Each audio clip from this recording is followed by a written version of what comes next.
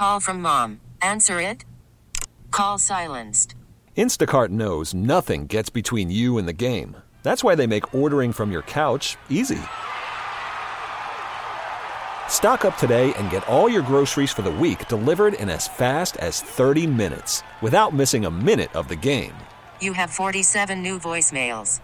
Download the app to get free delivery on your first 3 orders while supplies last. Minimum $10 per order. Additional terms apply. Hey, Rob Bradford here. I have set out on a mission with my good friends at FanDuel to prove what I have known for some time. Baseball isn't boring.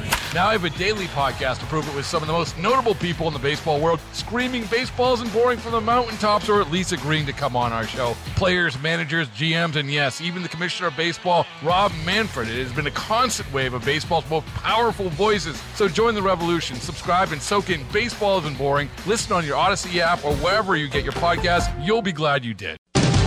The Crisis Next Door, a weekly report on the biggest conflicts around the world, with host Jason Brooks. Thank you for listening to The Crisis Next Door. I'm Jason Brooks. A stunned world has been watching the desperate and chaotic scene at Kabul airport, where Afghan citizens are attempting to flee the Taliban, along with evacuating U.S. personnel and citizens. The Taliban's swiftness in taking over the presidential palace in Kabul, following a week-long blitz across the country, a culmination of the U.S. withdrawing after 20 years of war, costing 2,500 American lives, 150,000 Afghan lives, and $2.2 trillion in U.S. Treasury. Joining the Crisis Next Door to talk about the fall of Afghanistan is Ian Bremmer, president and founder of Eurasia Group and host of GZERO World with Ian Bremmer. Ian, good to have you back on the Crisis Next Door. What goes through your mind when you see the horrifying video today from Kabul airport? How badly the Biden administration mishandled execution on the withdrawal.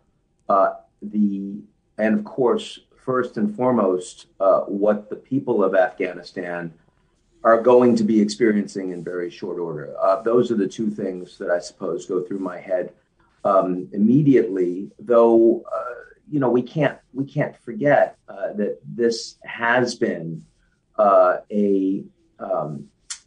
a failure over several administrations, and truly, I mean, the legacy of what the U.S. has not accomplished over 20 years of fighting, over $2 trillion of spending, hundreds of thousands of American men and women and allies having served in that country. I don't think we can let that go either.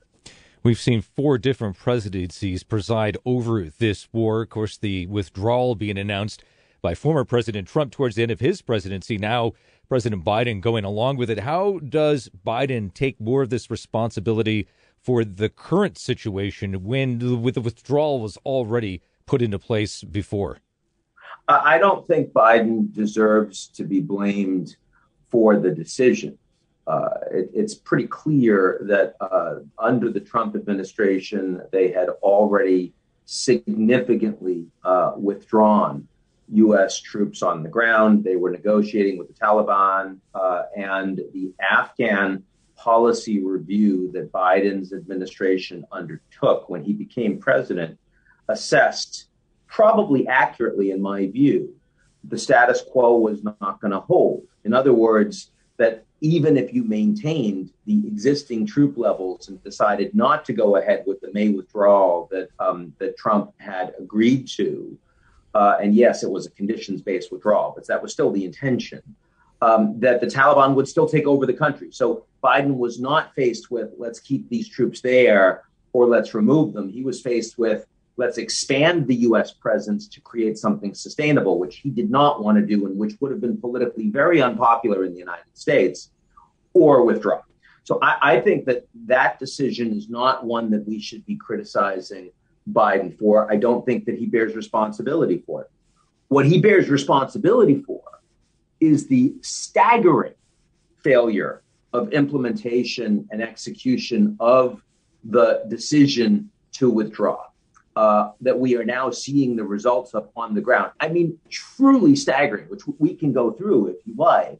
But I want to be clear that no administration, I have not seen in my lifetime, I have not seen administration mishandle a foreign policy decision to this degree.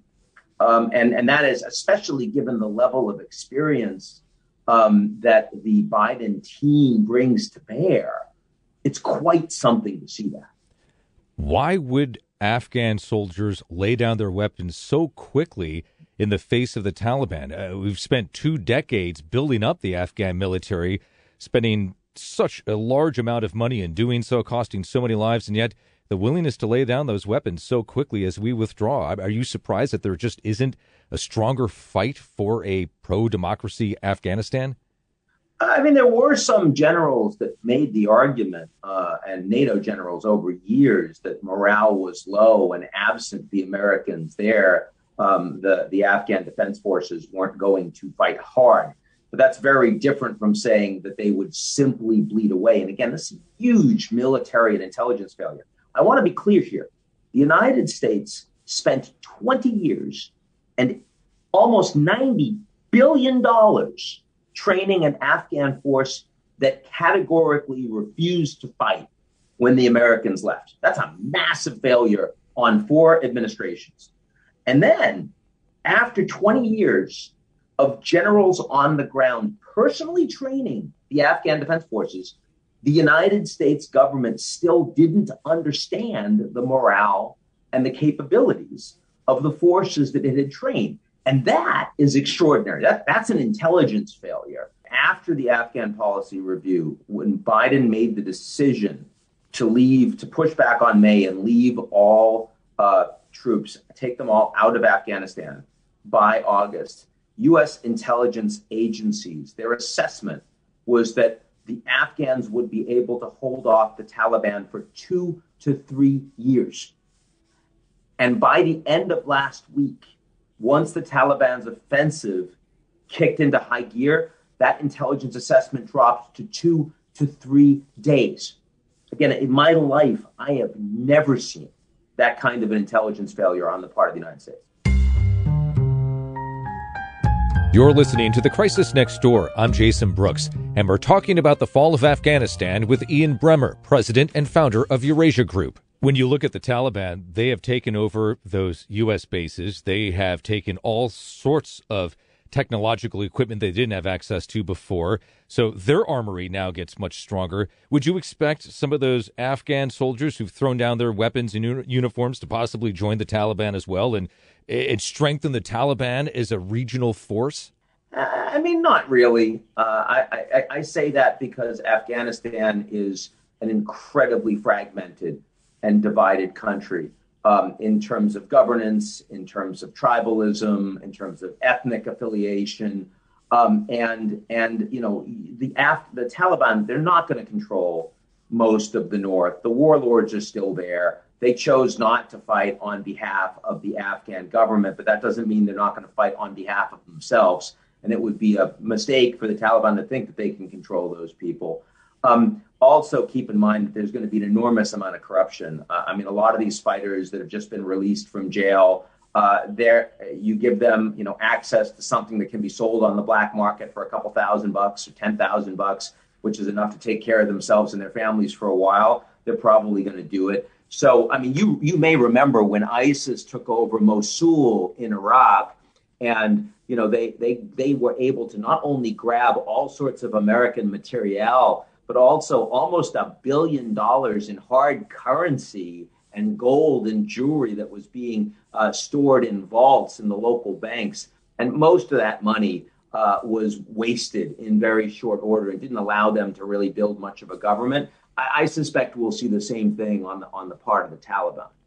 How are Afghanistan's neighbors going to take this? Pakistan, Iran, China, Russia all have big interests in the region. How are they going to relate to the Taliban? China will, by default, become the most important economic supporter of the Taliban, in part because they're the major power in the region, in part because they don't want a failed state, and in part because they actually have economic interests on the ground long-term, rare earth metals, other extractive industries. But that also means that as locals in Afghanistan are unhappy with the Taliban, and they will be, they will also look to China as an enemy that they will want to attack. And we've already seen some of that with China's expanded relationship with Pakistan, and there have been attacks against Chinese locals on the ground there. So we'll see more of that. And this becomes a bit of a bag that the Chinese government will have to carry, even though there's very little likelihood that they would want to engage in a direct military confrontation on the ground. Like I don't see the Chinese, sort of starting a war in Afghanistan, for example. The Indians are the losers here, in part because you're going to have more territory for Muslim extremists to operate in, both with support of the Taliban and also because the Taliban don't control all their territory. This creates more of a fight with the Indian government and the Hindu nationalists that have been supported by Narendra Modi, the prime minister. Russia is going to be happy to see the Americans with their nose bloodied on this, but they're not going to play much of a role on the ground. Foreign policy observer Bill Kristol said the U.S. failure fits perfectly with two key messages pushed by the Chinese and Russian governments. First, that U.S. power is in decline. Second, that American security guarantees cannot be relied upon. Is he right? I mean, he's right at the margins.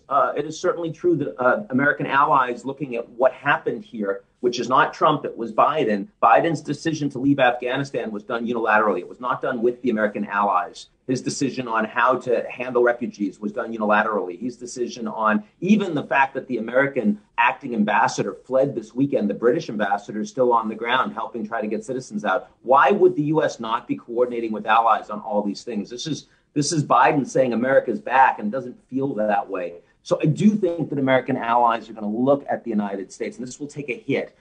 But American power is still preeminent in the world, whether you look at technology or the military capabilities or the dollar and the role of the U.S. banks, its geopolitical, geostrategic position. That doesn't change. And Afghanistan was not a first, a second, even a third order strategic priority for the Americans by the time Biden made the decision to leave. And that is very different from American commitments to the Baltics, for example, vis-a-vis Russia, or Taiwan, for example, vis-a-vis China. And the Russian and the Chinese governments are very aware of that. I was going to ask you that. I mean, if you were a Taiwanese citizen or you lived in Ukraine, should you be worried about how the U.S. has pulled out of Afghanistan and left its partner to fend off against the Taliban? But you're indicating that Taiwan and Ukraine should at least have some sort of protection going forward from the U.S. It's just a different story. Ukraine is screwed in different ways, and that, by the way, is not new. That was the Europeans refusing to provide any support to the Ukrainians when their government economically was falling apart. So they had to turn to the Russians, and then the Europeans and Americans suddenly didn't like that. So there were opportunities that were missed there. That was a bit of a debacle as well, not as great as what we're seeing transpire in Kabul right now.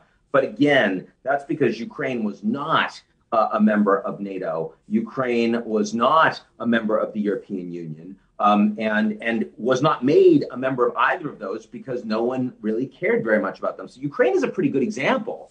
And so is Georgia, for example, of what just happened in Afghanistan. The Baltic states are members of NATO, and Taiwan is a strategic priority for the United States, and you see that with extraordinary freedom of navigation, military exercises in the region, FONOPs by the United States, U.S. military sales in the region, coordination with TSMC, the world's most important semiconductor exporter, all of those things. And again, the Chinese and Russian governments are well aware of that. Ian, do you think this latest disaster in the Middle East for the U.S. will cause it to rethink its future involvement in the region? The Middle East is less of a strategic priority for the United States than it has been. A big piece of that is that the U.S. is now the world's largest oil and gas producer. It is energy independent. And also the world is moving, thankfully, much more quickly towards renewables and post-carbon energy production, all of which means that the necessity of the United States playing a big military role on the ground with its Gulf allies or more broadly is really limited. And that is a bigger problem for the Europeans ultimately and the Chinese than it is for the United States. And so there is an asymmetry that is growing between what the Americans can do and what the Americans are willing to do. And other countries in the world are seeing that that's a problem. Ian, thank you very much for your insights here. Greatly appreciated as we witness these horrifying events take place in Afghanistan with the Taliban taking over the country as the U.S. pulls out. Thank you very much for joining us again here on The Crisis Next Door. We've been joined by Ian Bremmer, president and founder of Eurasia Group and host of GZERO World with Ian Bremmer. Thanks for listening to The Crisis Next Door. I'm Jason Brooks. Till next time. The Crisis Next Door with host Jason Brooks is produced weekly. If you have any thoughts for Jason, email him at tcndpodcast@kcbsradio.com. Again, that's tcndpodcast@kcbsradio.com. Hey, Rob Bradford here. I have set out on a mission with my good friends at FanDuel to prove what I have known for some time. Baseball isn't boring. Now I have a daily podcast to prove it with some of the most notable people in the baseball world, screaming baseball isn't boring from the mountaintops, or at least agreeing to come on our show. Players, managers, GMs, and yes, even the commissioner of baseball, Rob Manfred. It has been a constant wave of baseball's most powerful voices. So join the revolution. Subscribe and soak in Baseball Isn't Boring. Listen on your Odyssey app or wherever you get your podcasts. You'll be glad you did.